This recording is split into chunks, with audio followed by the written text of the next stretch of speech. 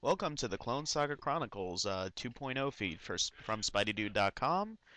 If you're listening to one of these older episodes, you'll hear references to our Podomatic website and a voicemail number which is now defunct. So if you're a new listener who just found this podcast, pay no mind to the links that we give out, like clonesagachronicles.podomatic.com or our voicemail number. Enjoy this classic episode of Clone Saga Chronicles. Whoa! I don't think I even want to hear your story. All of you must hear the Scarlet Spider story. Welcome, webheads, to the inaugural edition of the Spidey.com, sponsored podcast, Clone Saga Chronicles.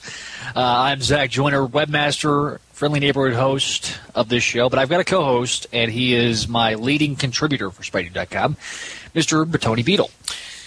Hey guys, how y'all doing? And you're not answering me back because you can't hear us. Well, no, you can answer us back, but you might look a little funny when you're listening to onto your iPod or Zoom. I'm editing that out. I said you can't hear us. Of course you can hear us. You're wearing headphones. Oh, wow. We can't hear you. That's what it is. You know what? I'm keeping it in. Yeah, don't call us. We'll call you.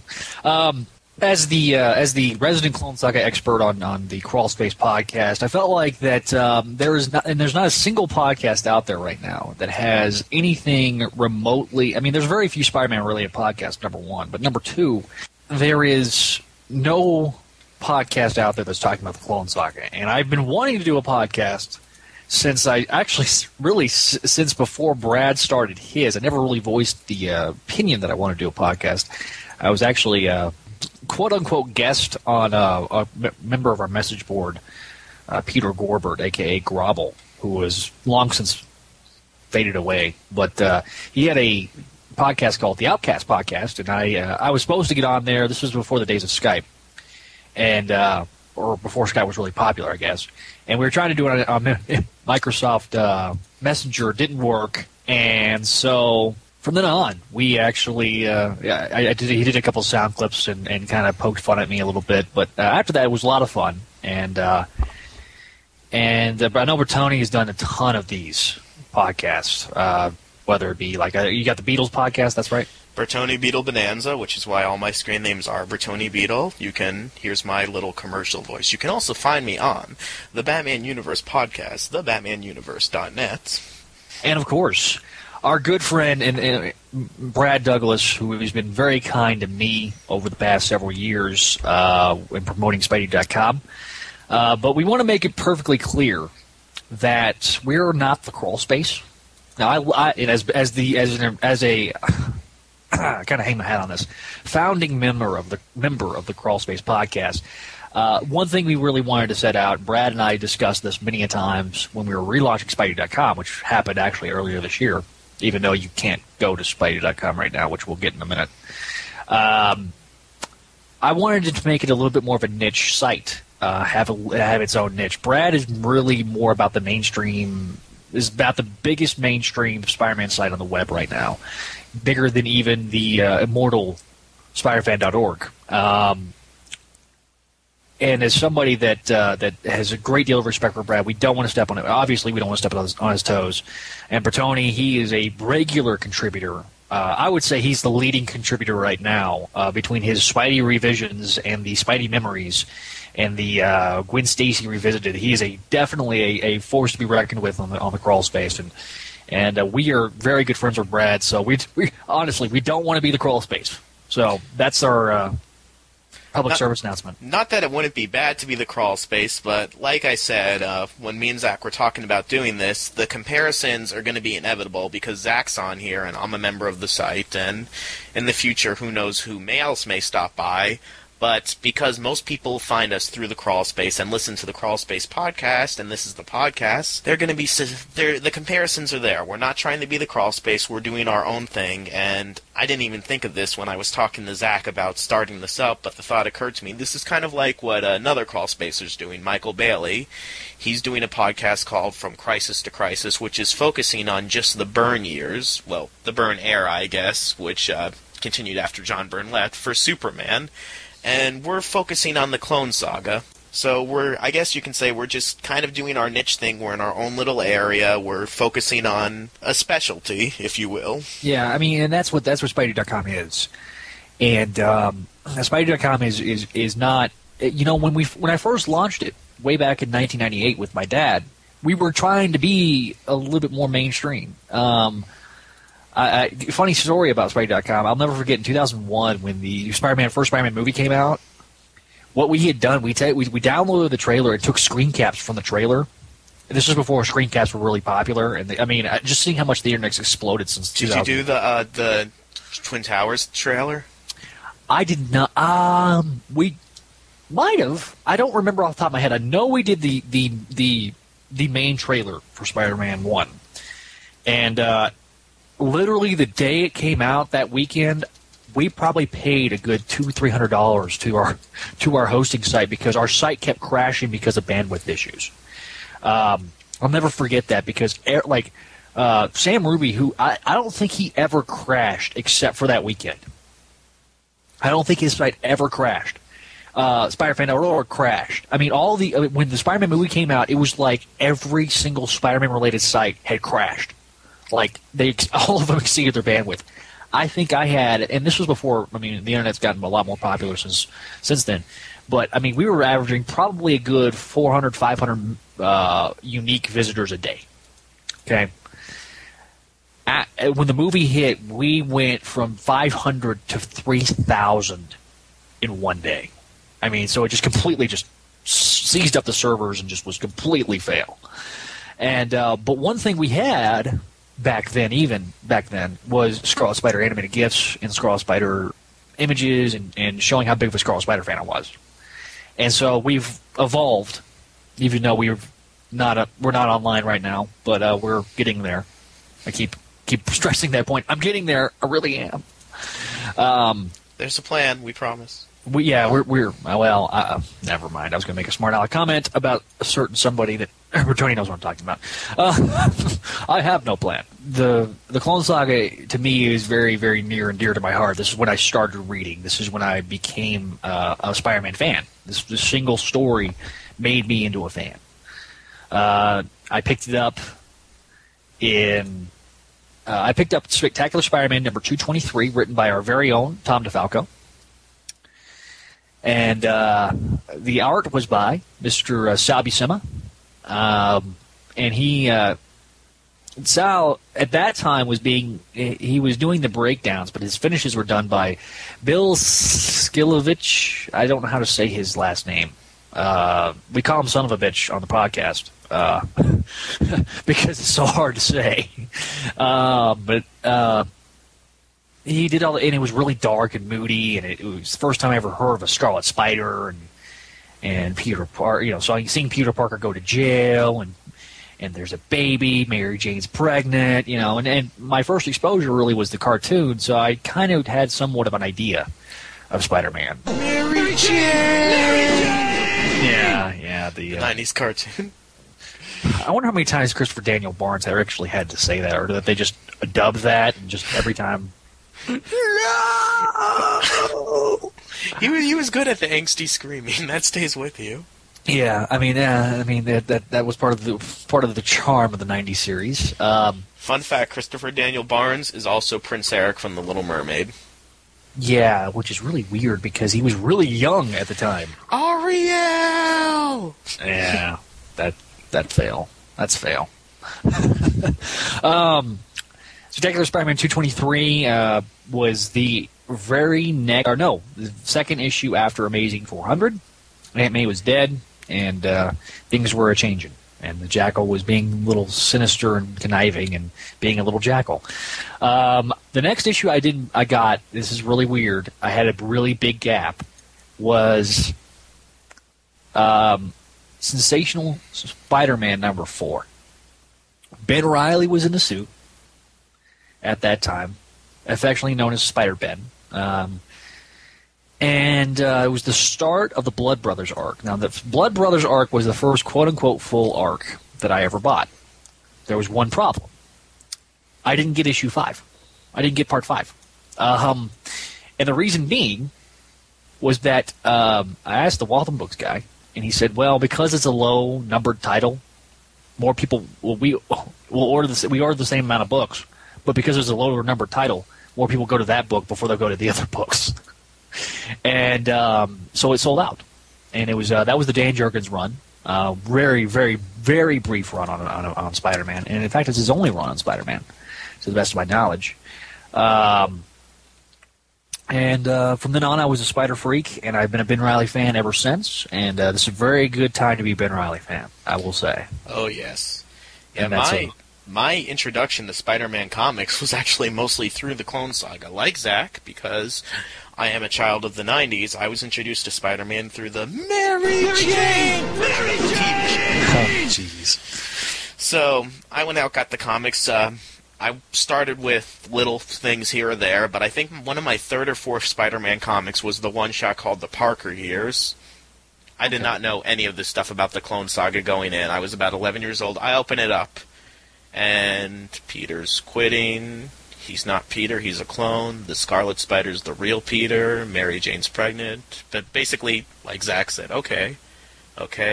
And what was useful about the Parker years was in the back of the issue, everything that they were talking about, they told you what issue it took place in. Like Mary Jane's like, well, you saved Flash Thompson that one time, and it was like, Peter Parker saved Flash Thompson from the Bart Hamilton Green Goblin in Amazing Spider-Man issue 170, and then it tells you when. Yeah, and I actually have that book now, and I didn't get that book until much later. So you actually... I got my first issue, but in the timeline, it's actually before the Parker years, because that was 226 was when they revealed him to be the clone. But you actually started before me, so you're about a year before me, probably, I would say, roughly. Well, the Clone Saga was over by the time I was getting these books. Oh, okay. I didn't know how it ended. This was like... I was 11 years old, so this was about 1997 already, so I was reading these. And... most of the information that I got from that book, because not only... because if you remember, they had that what's going on in Spider-Man this month kind of section, where it would tell you things. And there was the editor notes, and it filled me in. It's like, the guy that you've known since issue 150 is a clone. And I was like, whoa, this is half... so I kind of pieced it together in my head, like, okay, so... Ben Reilly's the guy who was Spider-Man originally, this guy's a clone of him, and I didn't understand that the Clone Saga had already been resolved. And when I would see the new issues of the series, I thought that it was just Peter was Spider-Man again, and he was the clone, and Ben was just off somewhere. Yeah. And it didn't sit right with me that, like, Peter wasn't the original Spider-Man, and it just felt weird and confusing, but I accepted it. Yeah. And keep in mind, I was 11 years old, and I was following this stuff. This is for all the ones who say that, you know, kids don't want to read the comics because of this and that, and too confusing. Because it has higher numbers. Too much continuity and this and that, and oh, Spider-Man's married, and I was waiting for her to give birth to the baby, and I guess at 11 years old I was stupid. I didn't realize that she had lost the baby until there was an issue after the Clone Saga where she's talking to a psychiatrist about how they decided to move on after the baby died. Yeah. And eventually I got my hands on Revelations, and I mean, yeah, Ben died, it sucked and everything, but it kind of made things make more sense. Okay, so Peter was the original. This is what's going on now. And I eventually, over time, went back and read those original Clone Saga issues. Yeah, and see, you know, when I jumped on board probably at the best time, because the Blood Brothers arc was supposed to be the end of the Clone Saga. Blood Brothers was actually intended to be the end of the Clone Saga, but due to the editorial stuff, and we'll get to that when we get to Blood Brothers, which is a ways off. But Blood Brothers was my first arc, and then of course, I've been collecting ever since. You know, I mean, when you're reading it in order, it kind of makes more sense. I've gone back. I still don't. Okay, confession time. I still don't have every single Clone Saga issue. Okay, now. Part of the reason is, number one, they have like 20... This is the 90s, folks. There's like 20 million and a half guest appearances and miniseries and, you know, all that good stuff. Not a bad thing, but it's like the fifth week books that run today. You know, they'll have a random fifth week one-shot or something like that they'll just put out for a fifth week. So, you know, I'm not too terribly upset that we didn't get the... I didn't get that. I've got all the books, and I've read. If I haven't got the books myself, I've read them through various sources. Not saying I did it online. I mean, all the amazing books I got on the disc. Other ones that I haven't been able to pick up yet, I've gotten at the comic store. So I've read all the books. I know all the books, and well versed in the Clone Saga. But yeah, I mean, when I said it, and it wasn't referenced. I mean, there was very little referencing of the Clone Saga. It became a dirty word. It really did. They wanted to stay away from it. And in fact, I don't even remember who it was, but somebody from Marvel did an open letter to the fans in Wizard, basically said, hey, look, we're sorry that this all sucked. Come on back. The books are great now. We screwed up. And can you imagine Marvel doing that today? I can't. I mean, it's a different time. I mean, the Harris administration, first of all, handled the Clone Saga terribly. I mean, until Revelations came out, they didn't know what the hell they're doing. They kept pushing it back and pushing it back. No, they were no different. When Harris came aboard, it was no different than what was going on before with the 5 editors-in-chief. So you had Harris comes in, he says, well, I've got this Onslaught stuff that I'm working on, so we got to push this back. I mean, I know you guys are just starting to get that. You're developing everything leading up to this, and you got Blood Brothers plotted out, but we got to change some things. Can't bring back Harry. I don't like Harry. And stuff like that.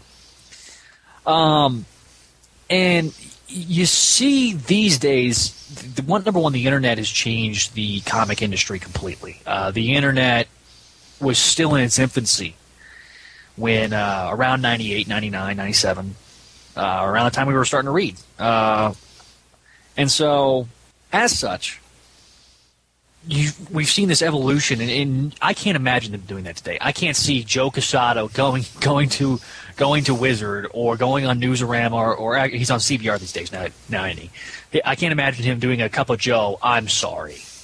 The day I see that's the day my crap turns purple and smells like rainbow sherbet, to quote the infamous movie. You couldn't reference things from there. You couldn't reference the loose plot threads. Some of the... I mean, Sensational was able to sneak in stuff like the Daily Grind, and, I think Desiree appeared in Sensational afterwards for a little while. Well, and DeMatteis would reference it. It depended on, the writers that were writing it. Now, DeFalco, I think, was said, look, you're amazing, do not reference it. The Satellite books were able to get away with a little bit more because they were the Satellite books. The DeMatteis, the last, I think, and I'm almost positive this was the last reference, was DeMatteis' Angst story, which ran, I think, in Spectacular late with Luke Ross art, and actually had Ben Reilly and said Ben Reilly as a little one of the little floating heads of shame that the floating heads of guilt. Yeah, which follows Peter everywhere. They're like the Verizon guys. Well, when you say last reference, you mean last reference until now, the annual? Yes. Because I'm pretty sure that Ben was referenced in Marvel Knights. Was he, or was it a clone? I'm gonna have to go back and look, but I remember when that happened, that was like, wow, they actually mentioned Ben. This never happens. And Marvel Knights was pretty good about that stuff. They also mentioned the stillborn daughter, which was interesting. Well, and that's when it should have confirmed in everybody's mind that yes, she was stillborn. She wasn't kidnapped. They did a terrible job in the later stories. Oh my God, referencing that with the crib and everything. Oh yeah, it was bad. I mean, I have a crib. Oh, I built it for my cat. Just kidding. Yeah, yeah. So this was fail. I mean, there was a lot of stuff that just absolutely. The Clone Saga was like the hot potato nobody wanted to touch, and it's been. I found more people have. It seemed like they made it seem like everybody hated it. That's not true. I mean, there was really two distinct factions, or frat houses, if you will. Just kidding. That basically were like, hey, we're friends of Ben. Well, we are, and then you have like the, I guess you would call them the conservative group of they wanted to keep Peter in the suit and everything like that, and they eventually ended up winning. I am in the camp also. I want to make this abundantly clear. I don't believe that the Clone Saga, as originally intended, was intended to break up Peter and Mary Jane. I don't believe that. I believe that they said, okay, we've got this issue, and because it was supposed to be a wham bam thank you ma'am type of story, and it of course got drug out because Marvel was so desperate for sales at the time that they were getting their asses kicked by DC, and but between the Death of Superman and Nightfall, those two storylines basically were just destroying Marvel in terms of sales, and their flagship character is sitting there and he's fighting robot parents. So they needed a big story, and some people call it the example of 90s decadence. Holographic covers, those hollow discs. Remember those? That was on 225 of web and 125 of 125 of web. You got it backwards, but yeah, the Green Goblin and the Gwen clone covers. Yeah, that was holographic hollow disc. Pop out. Yeah, which was supposed to come with a pin, and they didn't have enough of the pins, so they undersold the pins. They were supposed to make a pin for every single issue, and they didn't. And so you had to get like a flashlight, and then you had to turn it, and it was just bad. It was like the spaghetti method of salesmanship, which was the 90s. But one thing we got to talk about, obviously, today we're recording this the very night that we hold in our my formerly cigar-stained fingers. That's a Limbaugh joke, if anybody got that. Okay. But we both hold in our hands the Clone Saga miniseries, issue 106. Now, this Clone Saga miniseries, we talk about how long it drug out. It was supposed to be, supposedly, and I've heard two different sources this. I've heard from one, DeFalco said it was supposed to be 3 months. But my readings with The Life of Riley, which is a online companion of the Clone Saga. Very well done. Very well done, extremely well done. The first time I found that thing, I did not leave my computer for hours. It's a great time waster if you guys can all find it. Just do Life of Riley in Google. Make sure it's not the Rick Riley column. I love Rick Riley. He's done Sports Illustrated and ESPN the magazine, but that's not who we're talking about. If you guys like that blog with the 7-year-old who's reviewing comics, his dad's the one who did Life of Riley. Yeah, Andrew Cortez, I believe is how you pronounce his last name. Andrew G.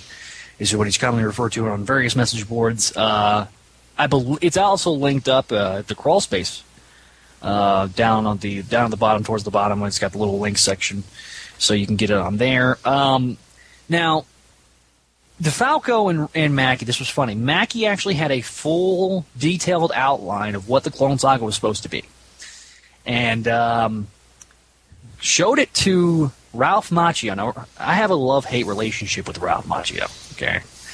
I love that he was, an editor in the Clone Saga. He did a great job at doing everything, tying everything up. But I hated the fact that he was the brainchild of the John Byrne era of Spider-Man, which was complete and utter trash. Some people wouldn't even wipe their butts with Chapter 1 and the subsequent relaunch of Amazing and Peter Parker. But Mackie showed this to him, and he said, well, why don't we get Tom to write it? And Tom, apparently when they called Tom and asked him about it, Tom let out a couple of expletives, and I think he hung up the phone with him. I'm paraphrasing here. You can check out the various interviews that talk about this. But anyway, they got together. They brought in Todd Knock, who, if you don't know who Todd Knock is, he had a run on Friendly Neighborhood Spider-Man a couple of years ago, and he also had a big run, or a big milestone issue of the Barack Hussein Obama inauguration issue, which was only 5 pages. It was done in the space of like 3 weeks, and it was very much a rush job. People, if you're judging his artwork by that standard, I say nay. And I think Bertoni's going to agree with me on this. Yeah. His artwork in this is very solid, very crisp, very much this book looks like a 90s book. I mean, if you're a current reader, if you're a new reader, the good news is the way they write this, DeFalco and Mackie, they write this in such a way that anybody can pick up this book and know exactly what's going on. But one of my favorite parts of this book is not even inside it's inside the book, but it's the very first page. It's got Peter swinging around. It says, and DeFalco actually writes a letter to the reader, and basically sets you up to where you're at this very moment. And oh my God, he talks about Maximum Carnage, the death of Harry, the robot parents. It's like all these '90s memories hitting you at once. yeah, It's so crazy. My favorite. I can't believe they mentioned Maximum Carnage. Yeah, because it was commonly known around the office as Maximum Garbage. For reasons, if you've never read that, basically, if you're ever wanting to read Maximum Carnage, get the first part and the last part, and you pretty much got the whole story. And there's a section of words on this page that you won't find in any other Spider-Man comic right now, except for maybe Spider-Girl. Peter and his wife, Mary Jane, couldn't believe their luck. And his wife, yeah. Boom goes the dynamite. Yeah, that was a little bit of a... Some people call this a deliberate dig on the current direction of Spider-Man. I don't think it is. I don't think it is either. I think it's just him acknowledging at this point in time when they were originally writing it, Spider-Man was married. Now he's not. Okay, we're moving on. It's the fans of the marriage are going to obviously want to read this book. I know of certain fans that are fans of the marriage and absolutely hate the hoodie, which we'll get to later. But you know. If you were there, I'm quoting DeFalco. It says, if you were there, you know why it was so controversial. If you weren't, it really doesn't matter. All you need to know is that the original Clone Saga was a storyline designed to last a few months, but for various reasons kept getting extended and extended and extended. Some people hate the Clone Saga and claim that it ruined Spider-Man. Others enjoy parts of the story and miss some of the characters introduced. Almost everyone agrees that it ran on much too long and eventually lost its focus. It did. But at its heart, the Clone Saga was a very simple story. You hold in your hands an attempt to tell that story by a couple of its original writers. So turn the page and see the way it should have been told. Tom DeFalco. Yeah, I love how he makes no apologies, by the way. He admits right off the bat, yeah, it ran on too long. Yeah, he... Yeah, it's not... I mean, look, we're talking about a story that happened 15 years ago. I mean, really. And you have an entire generation, and like Tony and I are part of that generation of readers that was their genesis. I mean, that was like the Sega Genesis of our comic collecting, when it came to Spider-Man. So you've got like I say, you've got this whole entire generation that have carried on, and some of them left with the reboot and never came back. Others came back with JMS. Others came back with the movies. It depends. Most of those people have come back through various means, and a lot of them have left. I mean, it is what it is, as I've said it many times before. So this book basically it's like I described it as a big meal on Thanksgiving. It's very dense in terms of its storytelling. There's a lot of words to read on this book. There's a lot of pretty pictures, but it covers a lot in the space of 22 pages. I mean, it really does. Now, the number one thing people are afraid of with this book is the price tag. I say... worth it. It is absolutely, completely worth it. Okay? I gave it a 5 out of 5 on my review with SpidermanCrawlspace.com. And absolutely a great book. It moves at a breakneck speed. You're introduced to Ben Reilly. There's a little subtle hints and touches that you won't see in very many other books. The one I noticed right off the bat was the Doctor working on Aunt May. Looks exactly as she did in 1994. I mean, if you look at that, it's pretty much the same. There's a panel with Ben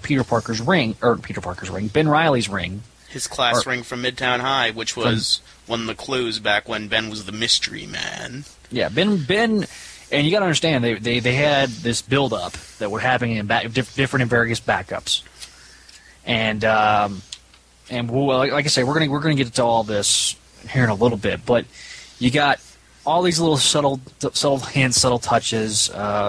Mary Jane, all signs point to that she's pregnant. Aunt May, we don't know why she's dying.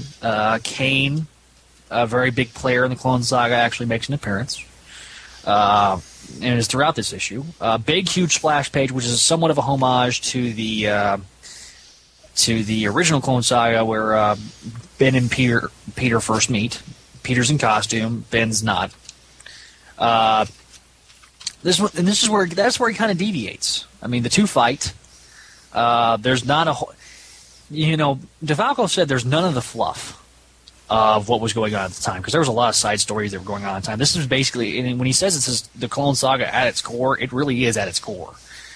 There's Mystery Men, there's Ben being quippy. I mean, he's quipping with Peter. Kane, being Kane. Some odd stuff like random. What do you call those green things, Bertoni?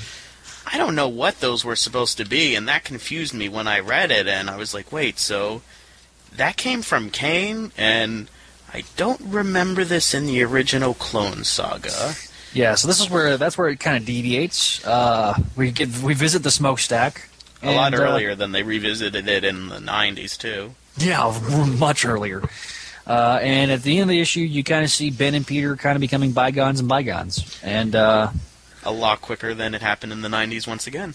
Yeah, exactly. I mean, this is when I say this is really dense but moves at a breakneck speed, it really does. It's very quick, fast-paced, but you still get a lot. They're not decompressionists. And I'm going to use him because he's the easiest example to pull out of. I love me some Brian Michael Bendis. But he's a decompression storyteller. That's how he rolls. DeFalco is like, we're going to stick as much crap as we can while still putting a good story. And this doesn't feel dated. I mean, Bertoni, I think you agree with me on this. This doesn't feel dated. It's not. People are like, well, this is going to be so 90s, and it's got such a 90s feel to it. It does have a 90s feel to it, but without having a 90s feel to it.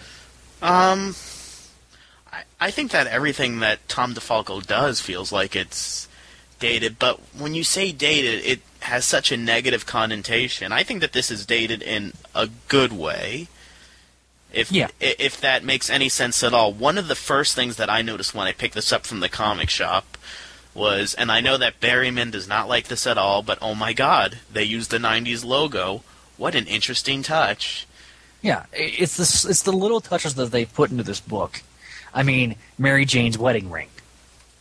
You can see it plain as day. It's right there. Let's see. Ben's web shooters are actually like how his web shooters used to be in the books. The whole in the books, Ben basically had of the original Spider-Man costume. He had the web shooters, the mask, and the gloves. And in this issue, we see the web shooter and mask, and even the jacket and stuff he's wearing when he's going out and the first time in Power of Responsibility, which was the first arc, it's the same in the book. So there's a lot of subtleties that if you're a Clone Saga fan, you just eat up. If you're not a Clone Saga fan, you don't really care. But the Mystery Man angle is just classic 90s. This was the one thing that the Clone Saga almost had too much of was everybody was a Mystery Man. Yes, I remember literally one issue where it's like, and watching the shadowy man in the shadows is Kane. Another shadowy man, but watching Kane is the seat. I always pronounce it wrong. I don't know how you're supposed to pronounce it, but the Seers. Yeah. And watching Kane is the Seers, but who's watching them? And I'm not exaggerating at all. There's one issue, and we're gonna get to it eventually because it's within the first few months of the Clone Saga, where it's literally like that. Who is the shadowy man that's watching the shadowy man? I could just hear the NBC trailer people being all over this. Who is the shadowy man? Is it Batman? I had to put in the Batman. I broke my back in Nightfall. Now I'm going to the Marvel Universe. I broke my back in Nightfall. I'm gonna make sense of all this Clone Saga mess. I can make sense of my pinky. Anyway, I'm sorry, Ben. I'm sorry, Ben. You're the real Spider-Man, Peter. Yeah. You're the goddamn clone. You're the goddamn clone. No! Mary Jane! Sorry, that was really bad. Anyway, so there's a lot to be packed with this issue. I gave it a 5 out of 5 because there was a lot of good stuff happening in this. I mean, it's a nostalgia trip, but it's a very, very well-written nostalgia trip. I mean, you can tell. I've been kind of curious because Wacker had talked about in the interview that was done with Wacker, one of the interviews. He talked about he was asked about the Clone Saga, and he said, "Look out for it." Let me get back to you on that. And obviously, we're seeing the fruits of that in this mini-series, and obviously with this upcoming arc in Amazing in October, and which is tomorrow. Good God! So I mean, we got a lot of great stuff going on with this book, and Bertoni, you've heard me ramble on and kind of dominate this podcast, but what do you think? Man. I'm a rambling man too, so it's all good. I hate to say nostalgia trip too much because if you haven't read the 90s books, it might put you off of it saying, oh, well, I'm not going to be able to appreciate this. But no, they make it really accessible to the new fans, and at the same time, there's stuff in there that anyone can enjoy. Like Zach said, it's like the little stuff. Ben is dressed exactly the same way with the jacket and everything when he's in the hospital room, and the scene when he meets Peter on the roof and before that the nurse notices him, it's played out exactly the same way it played out in there. Now, some of the first things that I noticed, and I don't know if this is going to change, but no Judas Traveler. Woohoo! Judas Traveler, not one of my favorite parts of the Clone Saga at all. And after Peter and Ben had that fight on the roof, instead of getting covered in boogers and going to a smokestack and hugging each other, they went to Ravencroft to fight Judas Traveler and all the escaped inmates, including Carnage. And I'm going to say I wasn't too crazy about that, and I was never too crazy about Judas Traveler, so well, it was like glad they cut that out. Well, the Judas Traveler, he's not an integral part of the Clone Saga. And I'm very appreciative that they didn't put Judas in there because Judas isn't. I don't want to say Judas is an acquired taste because I appreciate his contributions to the Clone. There are several stories where he's in there, but Judas Traveler was a victim of one writer had ideas for him, and so they stuck him in, and that one writer leaves. And so to pick up the pieces, another writer has to do it, and he has no idea what he wants, what that other writer wanted. And so he's like, the other writer was like, well, whatever, Yeah. And talking about DeMatteis and John Mark DeMatteis and Tom DeFalco. DeMatteis had plans for Judas Traveler. DeFalco had to clean up the mess to wrap his crap up before we got to the Revelations storyline.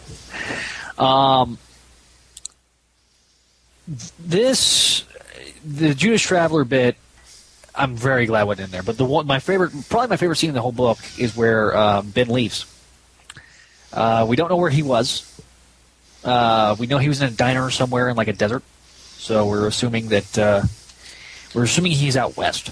I'm going to be safe and assume that. And the artwork was just so. It popped out at you, and just so good, so much good stuff. It feels like it was 90s style, too, even though, like we were saying, Todd is relatively new to this Spider-Man stuff. Yeah. I mean, well, Todd, the thing that some people don't realize, Todd actually, back in towards the end of the Clone Saga, and what I like to call the forgotten years, which is between the Clone Saga and right before the reboot. We had those years. I love those years too. I thought they were great.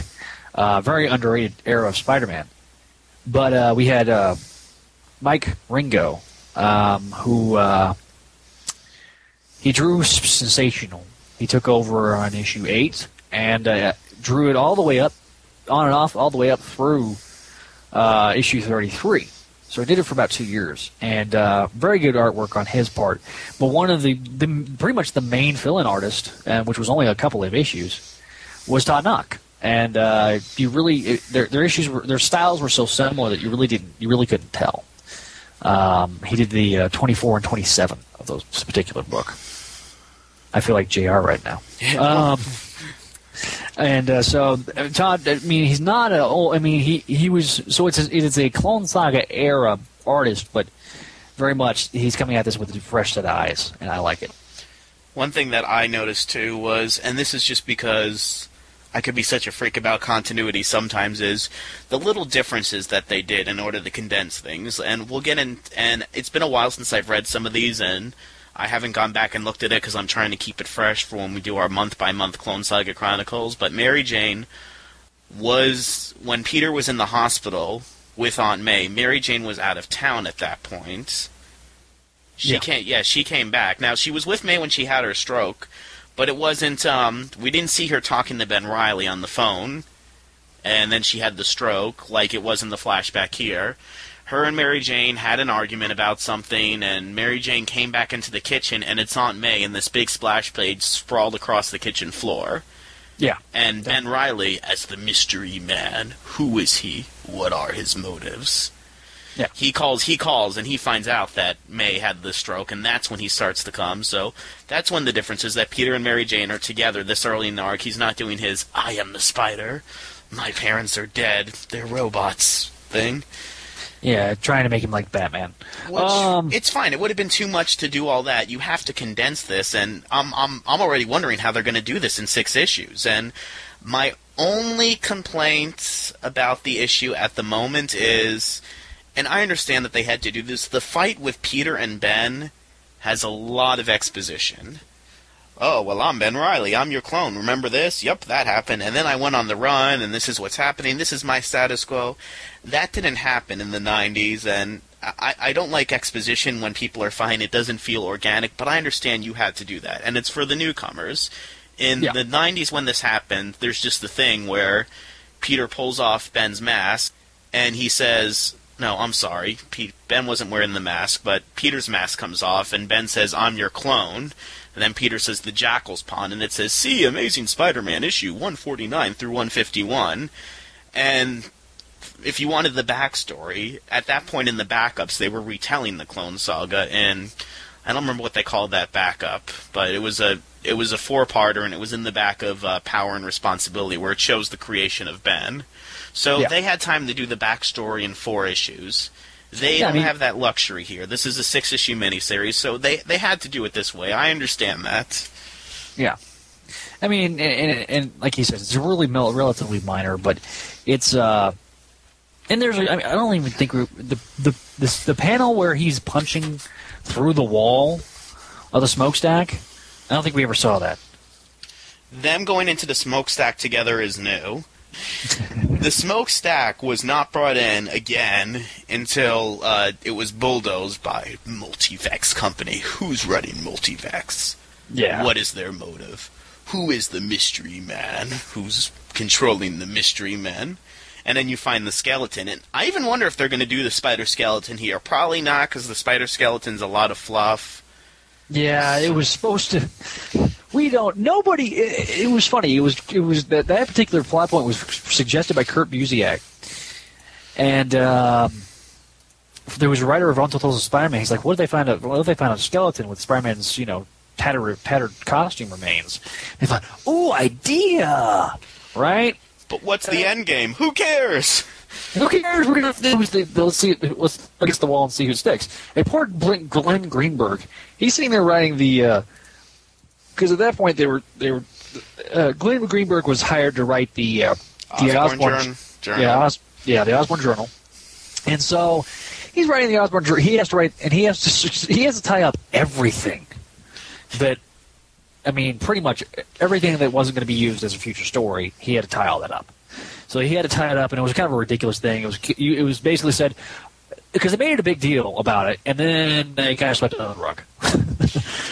So I don't think they're going to use the spider skeleton. I hired the Jackal to throw a fake skeleton into the smokestack. Just to confuse the piss out of everyone. Because they were already confused, but they weren't confused enough. Yeah. Because everybody was confused. I'm confused. And you will be too, but don't worry. It's fun confusion, and hopefully, like I said, because they're condensing this in 6 issues, it should be less confusing, and I'm really curious about what else they're going to leave out. I really hope that we don't get that Alpha Omega garbage. Oh, okay.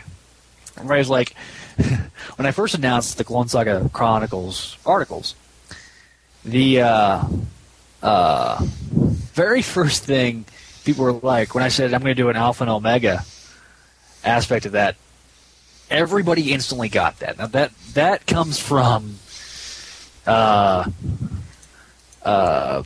Maximum clonage. Maximum clonage. With big 90s holographic covers. Comes with a training card and a holographic thing. And don't forget to mail in for another 90s cliche. Yeah. Which, actually, those were probably the best gimmick covers. Now, okay, I'll freely admit, I've never bought Omega. Alpha, I liked Alpha. I like that. I don't like that cover where it's the Jackal and his body's not all proportionate at all. I'm talking about the Alpha. The Alpha one's the one I have. Okay, well, that cover was better. Yeah, that cover was good. It's good. By the way, just random thought, I just remembered why Todd reminds me of the 90s so much. It's because he did Young Justice, which was one of my favorite series from the 90s. Oh, well, there you go.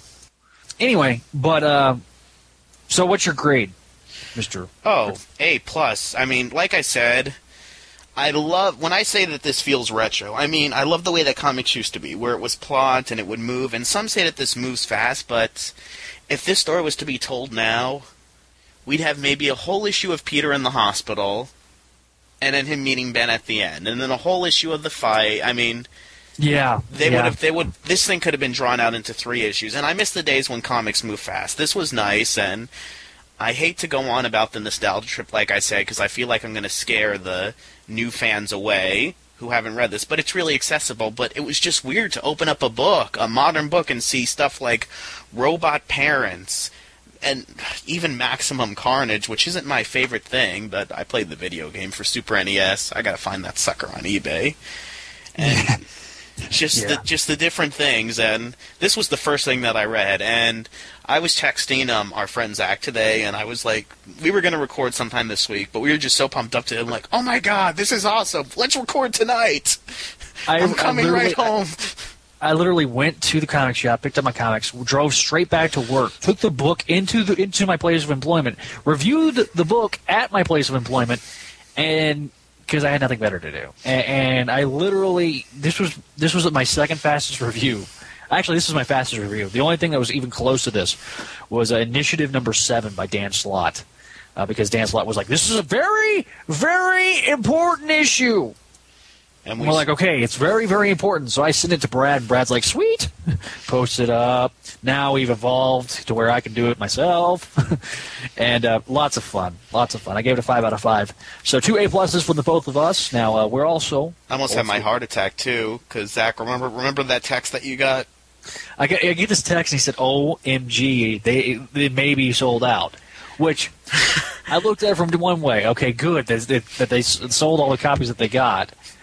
Bad, because he's not going to copy. Well, I would have driven to, like, every single comic store that night. I'm not joking. I was going to have this, but I walked in and I could not see it on the shelf, and I was like, oh my god. And I, like, looked the shelf up and down again and again, and I was like, no. And somehow I missed it the first 3 times I saw it, and maybe it was the 90s logo that threw me off and made my eyes pass over it the first time, but yeah, I was like, sweet. Yeah, the logo that's used actually began, ironically enough, during the Clone Saga. Yeah, it was done. If you've ever seen the Spider-Man 90s cartoon, it's the exact same, almost the exact same logo. And they went with the Spider-Man 90s cartoon? Yeah, that's where it started. Is that the one where they would go, Mary Jane? That's going to be our new running joke. I had to get that in there one more time. Yeah, that one. Christopher Daniel Barnes, the Mary Jane that sounds like a man. I don't think she sounded like a man. I'm kidding. It's a joke. Excuse me, isn't someone going to help that poor Thompson boy? Yeah, somebody's got to help the guy who hates Peter Parker. Guess who? Yeah. I've seen that episode 1,000,000 times. Yeah. Forgot Flash was in there. Yeah, he barely. He dated Deborah Whitman. Yeah, that's right. It was weird, and all that's, wait a second, you're in love with Michael Morbius. Flash! The way that Deborah would say everyone's name. Peter! Flash! Yeah. Oh, hey, Peter, what are you doing? Oh, I'm just looking for Mary Jane! Anyway, so we got the 90s spiky logo, which is pisses our buddy George Berryman off. Makes him Sorry, cry. George. Um, It's not hard to piss Berryman off, to be fair. yeah, it's not. It's done for a nostalgia trip. It's like a little romp through memory lane. And obviously, there's a lot of backstory to the Clone Saga. This pretty much gets you caught up. But the whole point of this podcast, and this is our current mission, and this is subject to change at any time, is to come out with this bi-weekly and go through the 26 months of the Clone Saga. Now, I think at this point we're going to just be covering the main books. We may actually go back later and do all the various crappy miniseries. I think we'll do miniseries only if they're related to canon. Fair enough? Well, what do you mean by it? Like, what's not related to canon? I mean, like... Like, are we going to do Funeral for an Octopus? Or? Well, I mean, there really wasn't much that went on in that one. I mean, Ben was in it. Ben was in it. So was Peter. Let's take it as it comes. Well, yeah. We're Let's see part what of happens. Part of the great thing about doing this podcast is that we're kind of playing all this by ear. Now, unlike writers that do this for profession, we're doing this for fun. So, just stick with us. There is no plan. Now, when we say the 26 months, obviously, we're starting with what was August 1994. Ben had been appearing as the Mystery Man. Who is he? What are his... I've been watching too many Heroes trailers. Yeah. Back in 1994, which was Power and Responsibility. And the official end dates we're doing is October 96, which was Revelations. Yeah. Which is the magnum opus to the Clone Saga. And the one thing that people tend to forget, without the Clone Saga, folks, there would be no Norman Osborn. The Clone Saga brought back Norman Osborn after 25 years of him being dead. And lots of... that was radical at the time. If the internet was existing back then, to use the quote, internet cracking in half would be an understatement. If you read the letters pages for the 3 months afterwards, because they took 3 whole months and published every letter they got. And they had to do some editing. The letters. Yeah, the letters were just ranged from a holy crap to what the hell do you think you're doing? Are you guys on crack or something? And I remember the attitude then, it was different than it was now, where it was like, well, you don't like this, ha ha ha, you suck, you're a nerd. I remember one letter, this guy's like, I'm switching to DC now, and Marvel's like, well, I'm sorry that you're not going to be around to see your letter get printed, sorry, blah, blah, blah, this is the direction that we're going in, unfortunately, so take it or leave it. It was they weren't... When I say that they apologized, they weren't apologizing for the story. We shouldn't have done it. They were saying, "Sorry that you don't like it. This is what we're doing. Yeah, it doesn't work for you. Sorry about that." But well, and most people were like, "Hey, you guys brought back Norman to kill him," and he didn't die. He didn't die. He survived his glider going into his heart. The explosion didn't kill him. Yeah, and they kind of left it ambiguous because eventually they did bring him back in the now classic Spectacular Spider-Man 250. And they added in the bonus features, the deleted scenes on for the Revelations trade paperback where Norman crawls out of the wreckage and he's half naked. Yeah, he's still got the goblin mask on. Very creepy. We'll get to that obviously later on. Next month, we're going to be starting with Power and Responsibility. When I say next month, I mean, I guess the next podcast. So that ran in Web of Spider-Man issue 117, Amazing Spider-Man 394, Spectacular Spider-Man 217, and No Adjective Spider-Man, which later became Peter Parker Spider-Man, issue 51. I think that Spider-Man, No Adjective, became Peter Parker Spider-Man because they wanted people to know, see, Peter Parker's back, it's not Ben, pick up the book, please.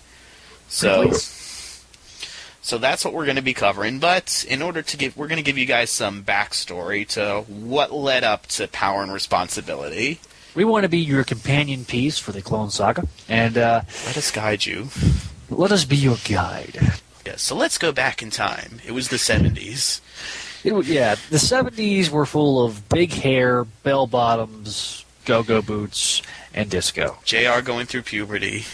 Yeah. Maybe. Maybe, we don't know. I don't want to do my math right now. Yeah, we really don't want to do math right now. Paul McCartney was in a band called Wings. And, The feminist movement was in full swing. yeah, people were burning bras. And during this time, there was a guy named Gary Conway. Yeah. Jerry Conway? It was Gary Conway. And he was all but a child when he started on Amazing. And he said in interviews since that he had no idea that comics were still going to be around Yeah. more than a few years. So he was... Go ahead. He was very progressive to complete his thought. And he was 18. 18 years old, and you're writing The Amazing Spider-Man. How cool would that be? So, yeah. Killed off people left and right. Now, one of the first things that I noticed when I was redoing the Gwen articles is Stan Lee did a lot of stuff with Gwen from the beginning of Gary Conway's run, and he said since that he did not like the Gwen character. And he's sometimes, I didn't hate Gwen when I killed her, but no, I found an interview. He said he just didn't like Gwen. He didn't find her interesting. And it's very apparent in those early issues of his run. Gwen appears for like 1 or 2 pages, some issues. And he eventually, you all know the story, she and Norman went on a bridge. Someone Had fell sex. off. Yeah. I'm kidding. Goblin babies. Yeah. And then Norman's time dilation portal fell off the bridge and Gwen fell into it. Gwen Stacy! I only made an appearance in the last episode. Well, Gwen fell off the bridge, Snap dead, and Norman died. And those weren't the only 2 people that died during his run. Doc Ock and Hammerhead were at ground zero of a nuclear missile, and there's a list. Somebody has it. I think it's on Spider-Fan, of all the people that Gary Conway killed during his run, most of whom have been brought back. Yeah. But, the original Mysterio died off panel in his run. That's right. There's and it's at the beginning of the Clone Saga, Betty and Ned are like, oh yeah, Mysterio's dead, by the way. Oh, okay, that must be a new Mysterio. Really? I mean, Where'd that come from? They kill him off panel. So, after Gwen dies, Peter's in a depressing state, and Mary Jane's hanging around him and they're not exactly dating at this point. They do make reference to, I wonder if Harry knows that we're dating, but it's clear that there's not really any romance at the moment. MJ's trying to bring him out of his funk. Harry becomes the Green Goblin, goes to the loony bin, and right after that, Peter and Mary Jane are getting closer and closer, and he's going to Paris, and one of my favorite moments, him and Mary Jane share a kiss, and it's their first kiss, and it's a funny little panel, and Robbie's reading the newspaper and kind of looking at them out of the corner of his eye, smiling.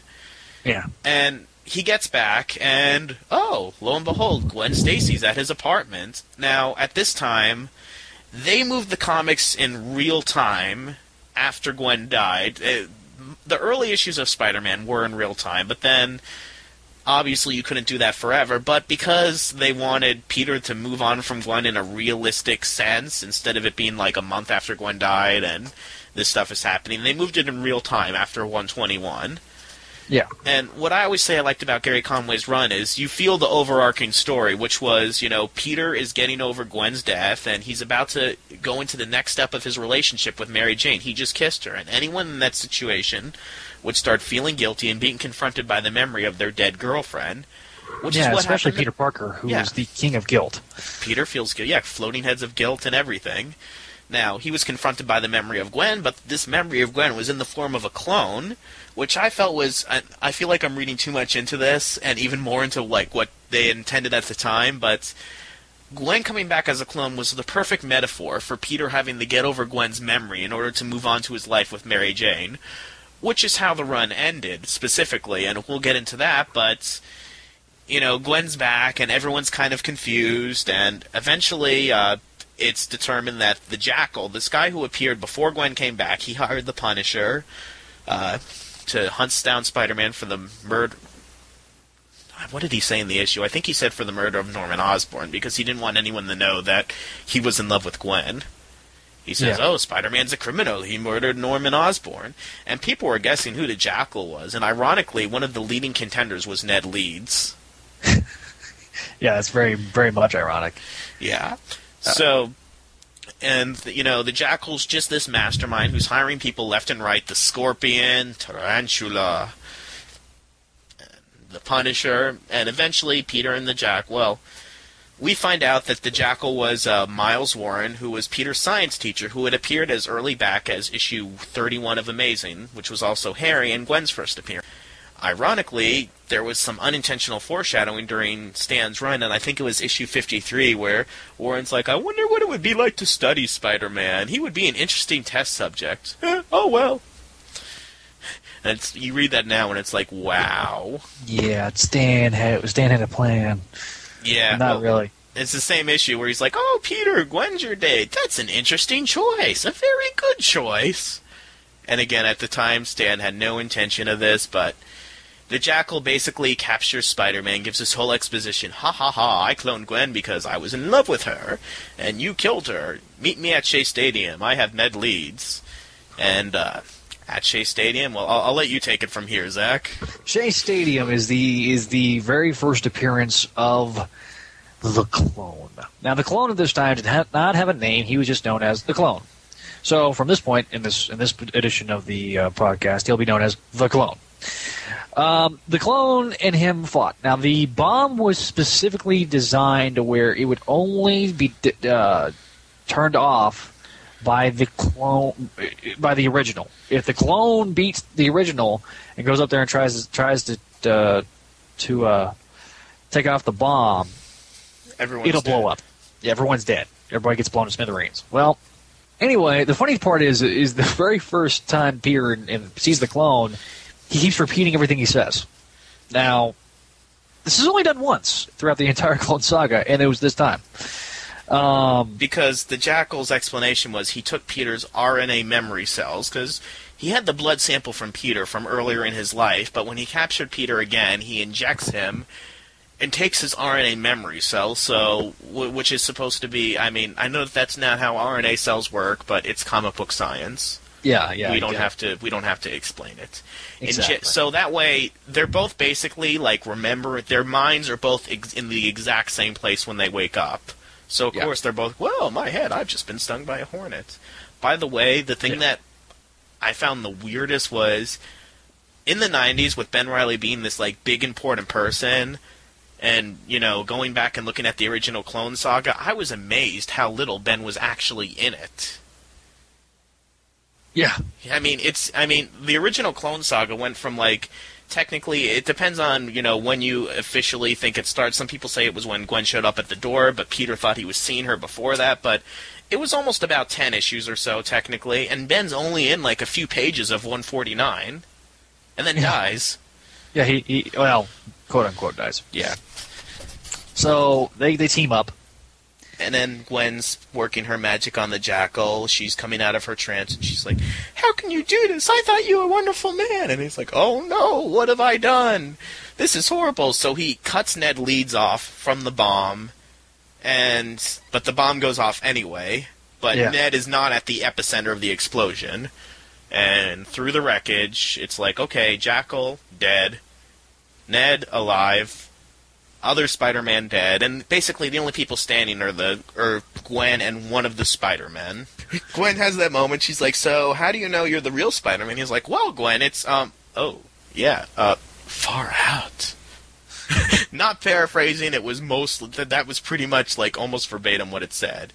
And then Gwen, who, at this point, the Gwen clone doesn't know that Peter's Spider-Man. She meets Peter at the grave of herself and says, well, this is all weird, but... And I love what she says, and I almost feel like it's something that some modern-day comic writers, and this is not a dig at the Brand New Day writers, this is a dig at comic writers these days in general. She basically says, look, I don't know who I am, but let's not pretend to be the same people that Peter and Gwen were back when they were in love, We're at different places in our life right now, etc., etc., And of course, Peter, because she's, well, what if... No, Peter, goodbye. And she gets into a cab and goes away. Peter goes back to his apartment. Mary Jane's there. He's happy to see her. Closes the door. Gary Conway's run is over.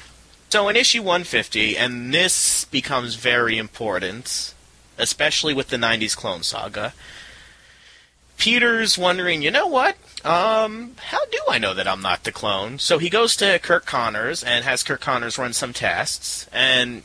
Through all this, Spencer Smythe is, using some Spider Slayers to attack Peter. And while he's fighting them, he realizes, you know what? You know, in this dark moment, I realize that Mary Jane's the one that I love. And the conclusion that he comes to is the clone wouldn't be in love with Mary Jane, the clone would be in love with Gwen, which technically, if you want to read too deep into it, because the Jackal did that RNA thing, they would probably both remember being in love with Mary Jane, but he thinks that because the clone was like, you know, made by Warren, the clone would have been influenced by Warren with the love for Gwen or something. Look, it doesn't make sense on the surface, but it was all that Peter needed at the time. And realizing that he was in love with Mary Jane, which again, this is why I feel like it's this whole big overarching thing, him getting over Gwen and moving on with Mary Jane. He's able to defeat the Spider Slayers. He goes back to Kirk Connor's lab, takes the results from the test, and throws them out the window without reading them. Yeah, out the window, which was really smart. Nobody's... Yeah, okay. Spider-Man, clone. Spider-Man, not a clone. Yeah. Somebody comes up to me like, I'm surprised that, like, J. Jonah Jameson wasn't walking down the street with his little, pimp cane and cigar hanging out of his mouth and saying, oh, look at this. Oh, Spider-Man's a clone. Parker, give me some pictures. That's just how comic books work. So, it was... Him throwing out the test results basically set the whole tone for the Clone Saga. Yeah, and I think that even if he hadn't thrown out the test results, the writers in the 90s would have found some other way around the fact, but remember when we're talking about these future issues, Peter threw out the test results, which became very important. So, issue 151 began Len Wein's run, and it also wrapped up the Clone Saga, because in the first few pages, Peter realizes, having the dead body of my clone, which wasn't dead, by the way, probably not a good idea. So he decides to destroy the evidence by throwing it in a smokestack, which also becomes important later on. Yeah, all these elements. This is like this is the foundation of what's going to come, and the smokestack is infamous. Now, the smokestack was revisited later on in Len Wein's run because Peter's like, Spider-Sense going crazy. Oh well, bye-bye, clone. And it turned out somebody sent Jonah envelopes of Peter throwing out the unmasked Spider clone. So, Jonah actually thought that Spider-Man had murdered Peter and taken his place. And then Peter's like, oh, well, this was all a plot by my crazy roommate Harry. See? He photoshopped these pictures. Or when he didn't use the word Photoshop, but he basically showed Jonah some identical pictures of, like, Peter lying down the same way that the clone was lying down, and a different picture of Spider-Man, and said, see? Harry must have done that. Okay, Parker. And actually, the thing that Peter made up on the spot with the whole Harry Osborn, was the one who did this thing, was actually pretty close to the truth, because you find out that towards the end of Len Wein's run, when Bart Hamilton was the Green Goblin, that it was Bart Hamilton and Harry Osborn. They were looking at Peter throwing out the clone, and they took the pictures. That's why Peter's Spider-Sense went crazy, and they sent it to Jonah. So, so that was the Clone Saga in the 70s. At one point in the 80s, it was sent... Oh, well, before we get to that in the 80s, there was kind of a sequel. In the early issues of Spectacular Spider-Man, from, like, in the late 20s, early 30s of the issues. The Carry-On Saga? And did you ever read that one? I've read bits and pieces of it. I've not read the whole thing. I love it. And this was another one of those, who is this mystery man? And people were guessing, Carry-On's really Norman Osborn. And because he was saying stuff like, I'm taking revenge for somebody who died from fall and from fire. And it basically turned out this guy, he knew who that Peter was Spider-Man, and he was kind of like an old decayed dead body, and he kind of looked like the Green Goblin. And he was, and he knew, like I said, he knew who Peter was. People thought it was Osborn. It turned out to be an old decayed clone of Miles Warren. And there was another spider clone in that story that people forgot about, this giant spider amoeba, who winds up defeating the first Carrion. So, but it's a great story. It's a dark little story. I love it. And then there's that one title in there called Carrion, My Wayward Son. I still have on YouTube somewhere, I made a video of the Kansas song set to scenes from that. So you can all look for that on YouTube. It's very poorly done because I'm very bad with Microsoft Movie Maker. But that was a little sequel to the Clone Saga, So this is basically a clone of Miles Warren who's going after Peter for the revenge of Warren's death and Gwen's death. The little riddle, so and who died from fall and fire. Gwen because she falled, and Warren because of the explosion. But Gary Conway came back to the Spider-Man books in the 80s, and according to the letter columns, the first Clone Saga wasn't well received, and they even said, Gary's now going to undo the story that ruined his very career. The story of the Gwen clone. Yeah. Which was, We'll list this under fail. This sucked. The only redeeming aspect of a Spectacular Annual 8, right? Yeah, they did have some teases to it right before, because Gwen shows up in, I want to say 142 and 141. I don't have them in front of me, but she shows up. She's being chased by the High Evolutionary. She was like a teacher at a junior high school, and because I'm one of those obsessive fans, I was thinking, how did she become a teacher? Did they look at her thing and say, Gwen Stacy, hey, you're supposed to be dead, but then give her the job anyway? How did this work? But we're not supposed to think about that, and I'm sure there's an explanation. And but yeah, she came back, and then there was Annual 8, and then they wrapped everything up tightly in Spectacular Spider-Man 149, and they even said in the letter column, it's very fitting that we're doing this in Spectacular 149 because the whole mess began in Amazing 149. Yeah. So, do you want to go into the explanation, or? Well, basically, I'll try to keep this as brief as possible, because it's the one redeeming aspect of it was the fact that Mark Bagley did all the artwork on the Spectacular Annual. They made it to where her name was Joyce Delaney, that she was brainwashed, and that the Jackal never actually cloned anybody. He was just trying to trick the High Evolutionary because they were jealous. Yeah. Joyce Delaney was the name that was given in 149. Fun fact, they never actually tell you her real name in the Annual. In the Annual, she goes to Peter for help because the High Evolutionary is capturing her, and she finds out that Peter's Spider-Man, and her reaction, which I love, is, oh my god, you're the man who killed my father! So that's how much Peter and Gwen were really in love with each other. Yeah. But she got over it, and she's like, Peter, don't leave me! And he's like, no, I'm in love with my wife. And then he says to Mary Jane at the end, I love you more than I love Gwen. Which everyone kind of forgets about, and it's always a contest of who he loved the mostest. Yeah, he loved the mostest. And then fans wrote in saying, well, wait a second, if Gwen wasn't a clone, what about Karian? What about the Spider-Man clone? And actually, it's funny, because in the letter pages for 148, they published letters for the Annual, and everyone was asking the same question. What about the Spider-Man clone? What about Karian? What about...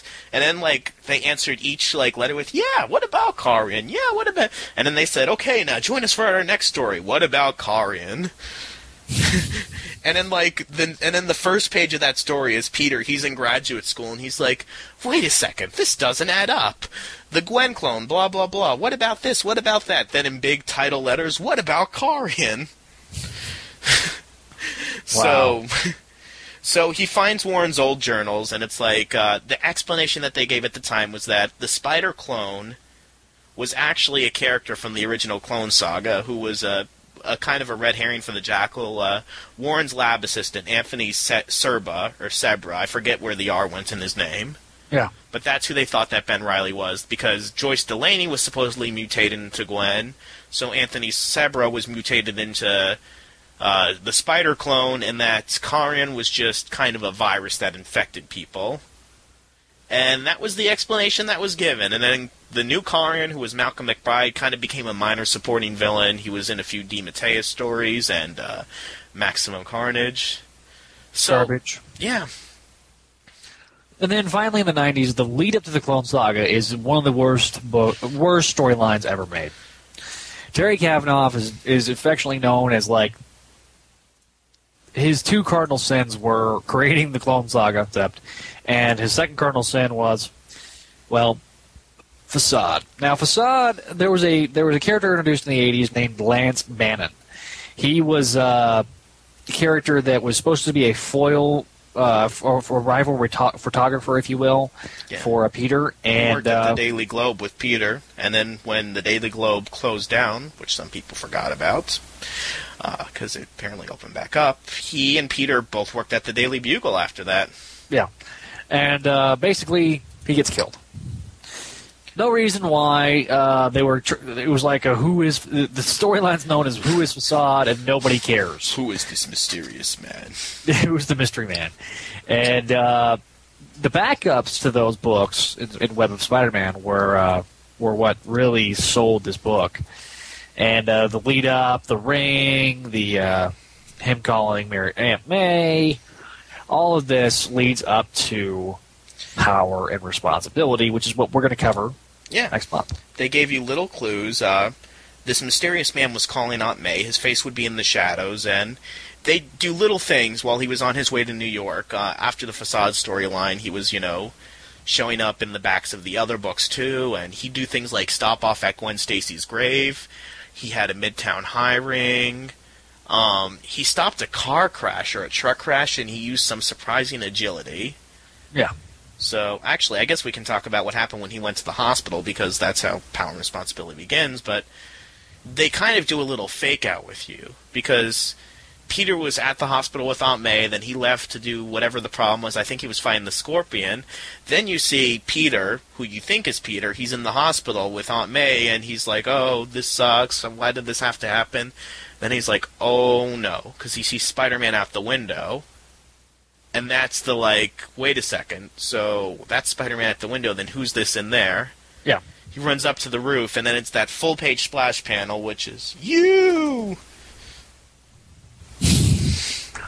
Which is awesomely redone in the Clone Saga miniseries. I love how he says you, but then in the Power and Responsibility, he goes back to not knowing who it is. It's like, who are you? I'm your clone, but it's like, it's you. And I guess everyone kind of forgot that he was supposed to be Anthony Sebra, because it wasn't mentioned at all for about the first few months of the Clone Saga. Like, oh, well, you're not actually my clone. You're a mutated lab assistant. Oh, that's right.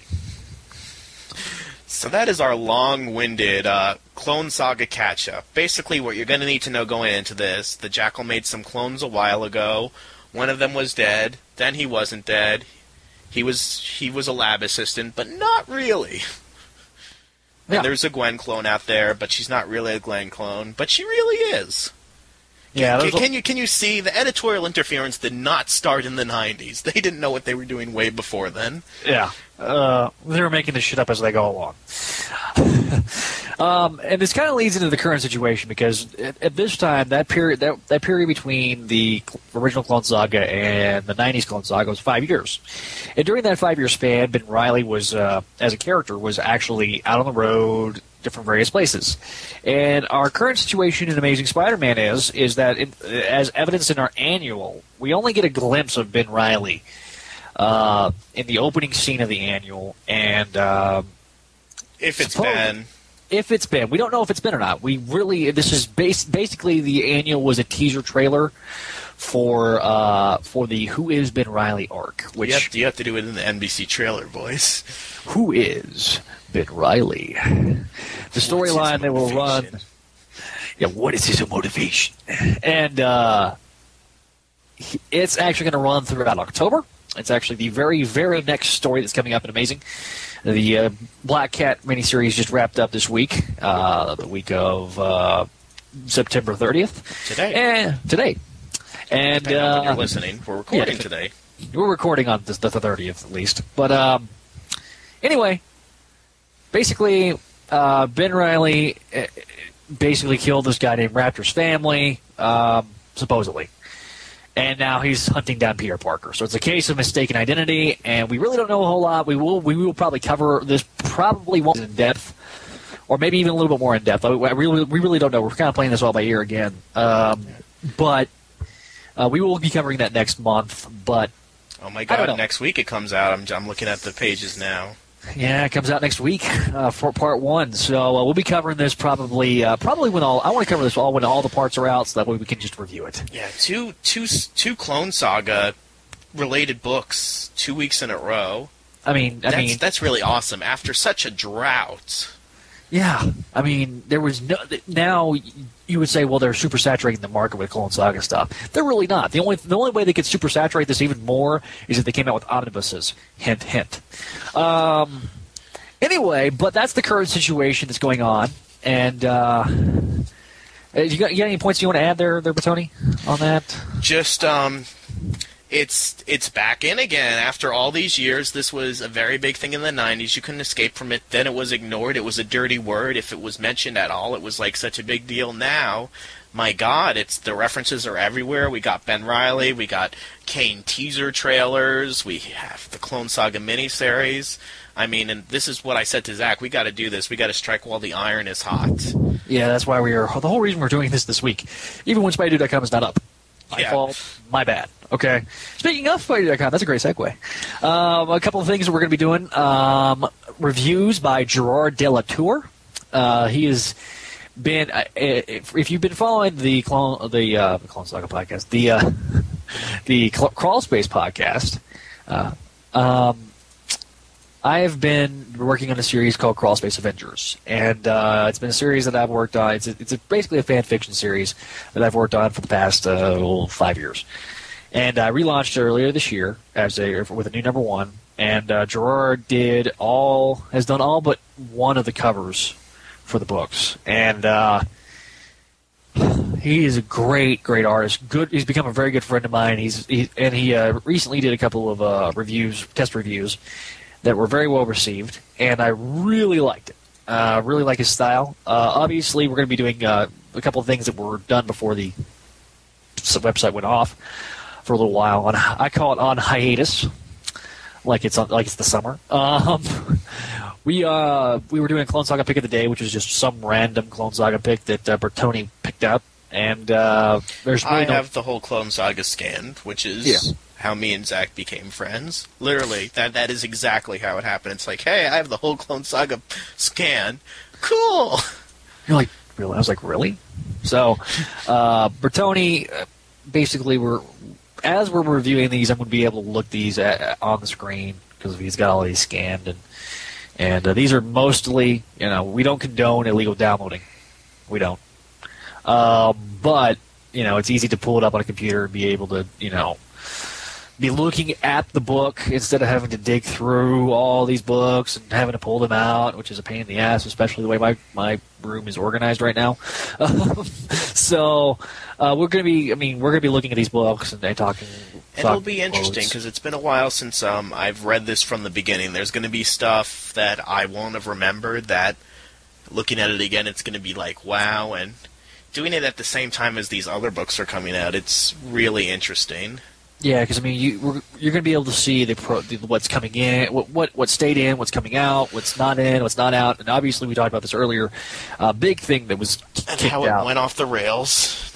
Yeah, and I think we're going to talk a little bit also about the editorials part too. Yeah. So you're going to get a little bit behind the scenes. Hopefully, some plans that I'm hoping to get we don't. I'm not going to say we're going to because the comparisons are going to obviously be there. We want to get Andrew Cortez, the writer of Life of O'Reilly, on. Andrew, you're listening. Come on. Yeah, you are more than to shoot us an email. Now our email, if you got any questions, letters, concerns, gripes, complaints, send them to SpideyDude@yahoo.com, and eventually we'll get an official email for the podcast. But for right now. Just send them to SpideyDude@yahoo.com. Please clearly mark them, because if they say no subject, my spam filter will say goodbye. Yeah. Don't forget, you can call us. Zach didn't know that I set this up. Actually, wow. I have one phone line for all my podcasts, and I just divide it up based on what everyone's talking about. If you call and say, nice podcast, I won't know which podcast you're calling about, though. So, but actually, if you guys want to, put in your 2 cents on the books that we're going to be talking about for the next podcast, which is Power and Responsibility, you can call us at 206-339-5570. That is 206-339-5570. You just call, you leave a voicemail, it goes to my inbox as an MP3, and, what do you think of Power and Responsibility? What do you think of the Clone Saga in general? What do you think of the new Clone Saga miniseries? What do you think? Well, I can't read your mind because I'm not Matt Parkman, so if you leave us a message, then I'll know what you think. Exactly, and we're going to be hopefully we'll be very, we're going to hear from you guys. This, like I say, the format of the show is obviously subject to change. We are we're going to do tweaking. We're going to add people. We're going to take away people. We're going to do the weakest link TV show. You are the week's link. Goodbye. Click. I don't know if we're usually going to be this long or not, and sorry if it was long-winded, but I felt that we had to do the background. Yeah, we of the needed Clone Saga. We had to give it justice. Yeah, because I mean, exactly what Bertoni said. There's a lot of background. There's a lot of backstory. The good news is that if you're picking these up at the comic shop or you're ordering these online, you're getting them in through mail or comics.com or something like that. The good news is you're going to be sitting here reading our. Think of us as like the DVD commentary for the Clone Saga. You know. Even though nobody listens to the commentary, and I hope a lot of people listen to the show, but I mean, as you're reading this and we're talking about this, we're going to be talking. I mean, we're going to be hitting up the editorial mandates and stuff like that were made during the Clone Saga, the chaos that was going on behind the scenes, which it really was chaotic. We need more mystery men. Yeah, I mean that was pretty much the mantra that the bean counters kept saying. Ooh, mystery men. Gaunt, who was supposed to be the final mystery man, they decided that he worked for another mystery man. Yeah. Who is the final mystery man? Yeah, they finally got the final mystery man and the final mystery man and all of mystery men. Our podcast is brought to you in part by the DVD of the '90s movie Mystery Men, starring who was in that movie? Pee Wee Herman. Really? Yeah, he's the nasty guy, dude. Yeah. I think Keenan or Cal was in it. It was just one of them, and I remember as a young boy, I was like, "You can't have Keenan without Cal. What's going on? Did they fight? Are Keenan and Cal going to be okay?" But anyway, Spidey.com will have all that stuff and more. We'll also have reviews. We'll have. I'm thinking about doing a video vlog. Just Marvel Universe BS. Not very long. Just some minute-and-a-half little clips of me and my ugly mug breaking your screen in half. And we're kind of experimenting. We're going to do. There's a lot of stuff we're going to be doing later on in the year. We're going to make tweaks to the overall look of the site, and that's going to be done by Brandon DP. Got to give him a shout out. And the staff is going to be really working really hard. I think over the next year, and they'll all eventually be on the podcast. So you won't be just hearing Bertoni and me, but we are the hosts. We are the dynamic duo. He's my Robin to his Batman. I'm the wait. What? I totally screwed that up. Except I'm not going to get beaten with a crowbar, exploded, come back as a B-rate villain with 2 guns, yeah. who gets killed off panel every other year. All right, and that about wraps up the first inaugural edition of the Clone Saga Chronicles podcast. I'm Zach Joyner. I'm Christopher Daniel Barnes. Mary Jane! I'm Bertoni. And good night, good luck, or good day, and good luck. We'll be back in a couple of weeks in our next edition where we'll be covering Power and Responsibility. And we'll also be, we won't be covering the Clone Saga book number 2. That'll probably be a couple episodes down, but we'll be having some fun. We may have some extra guests on the next episode, so stay tuned for that. And we'll announce this on the Spidey.com section of the Spider-Man Crawlspace message board. Just go SpidermanCrawlspace.com/www.board/index.php. Scroll down, Spidey.com. Leave some comments there. And we'll also have it posted up on the Crawlspace front page, I hope. I'm pretty sure we will. So we're just going to do it and see if Brad notices. Yeah, because we're cool like that. Like I say, we're very excited about this new venture, and we hope that you'll continue to come back and listen to us improve. And like I say, give that phone number one more time there, Bertoni. All right, people, 206-339-5570. 206-339-5570. And once again, please say which podcast you're talking about, because if you say, "Oh my God, guys, awesome podcast," I won't know if you're talking about Bertoni Beetle Bonanza, this podcast, or one of my other podcasts. Yeah, and also, if you got some questions, concerns, comments, or, otherwise scathing emails saying how much we suck, then don't write us. Or you can send those wonderful emails to SpideyDude@yahoo.com, SpideyDude, Spidey Dude, one word, all lowercase. And so we'll hopefully see you next time. Take care, guys. Oh, Mary Jane! Mary Jane! Oh, Mary Jane! Mary Jane!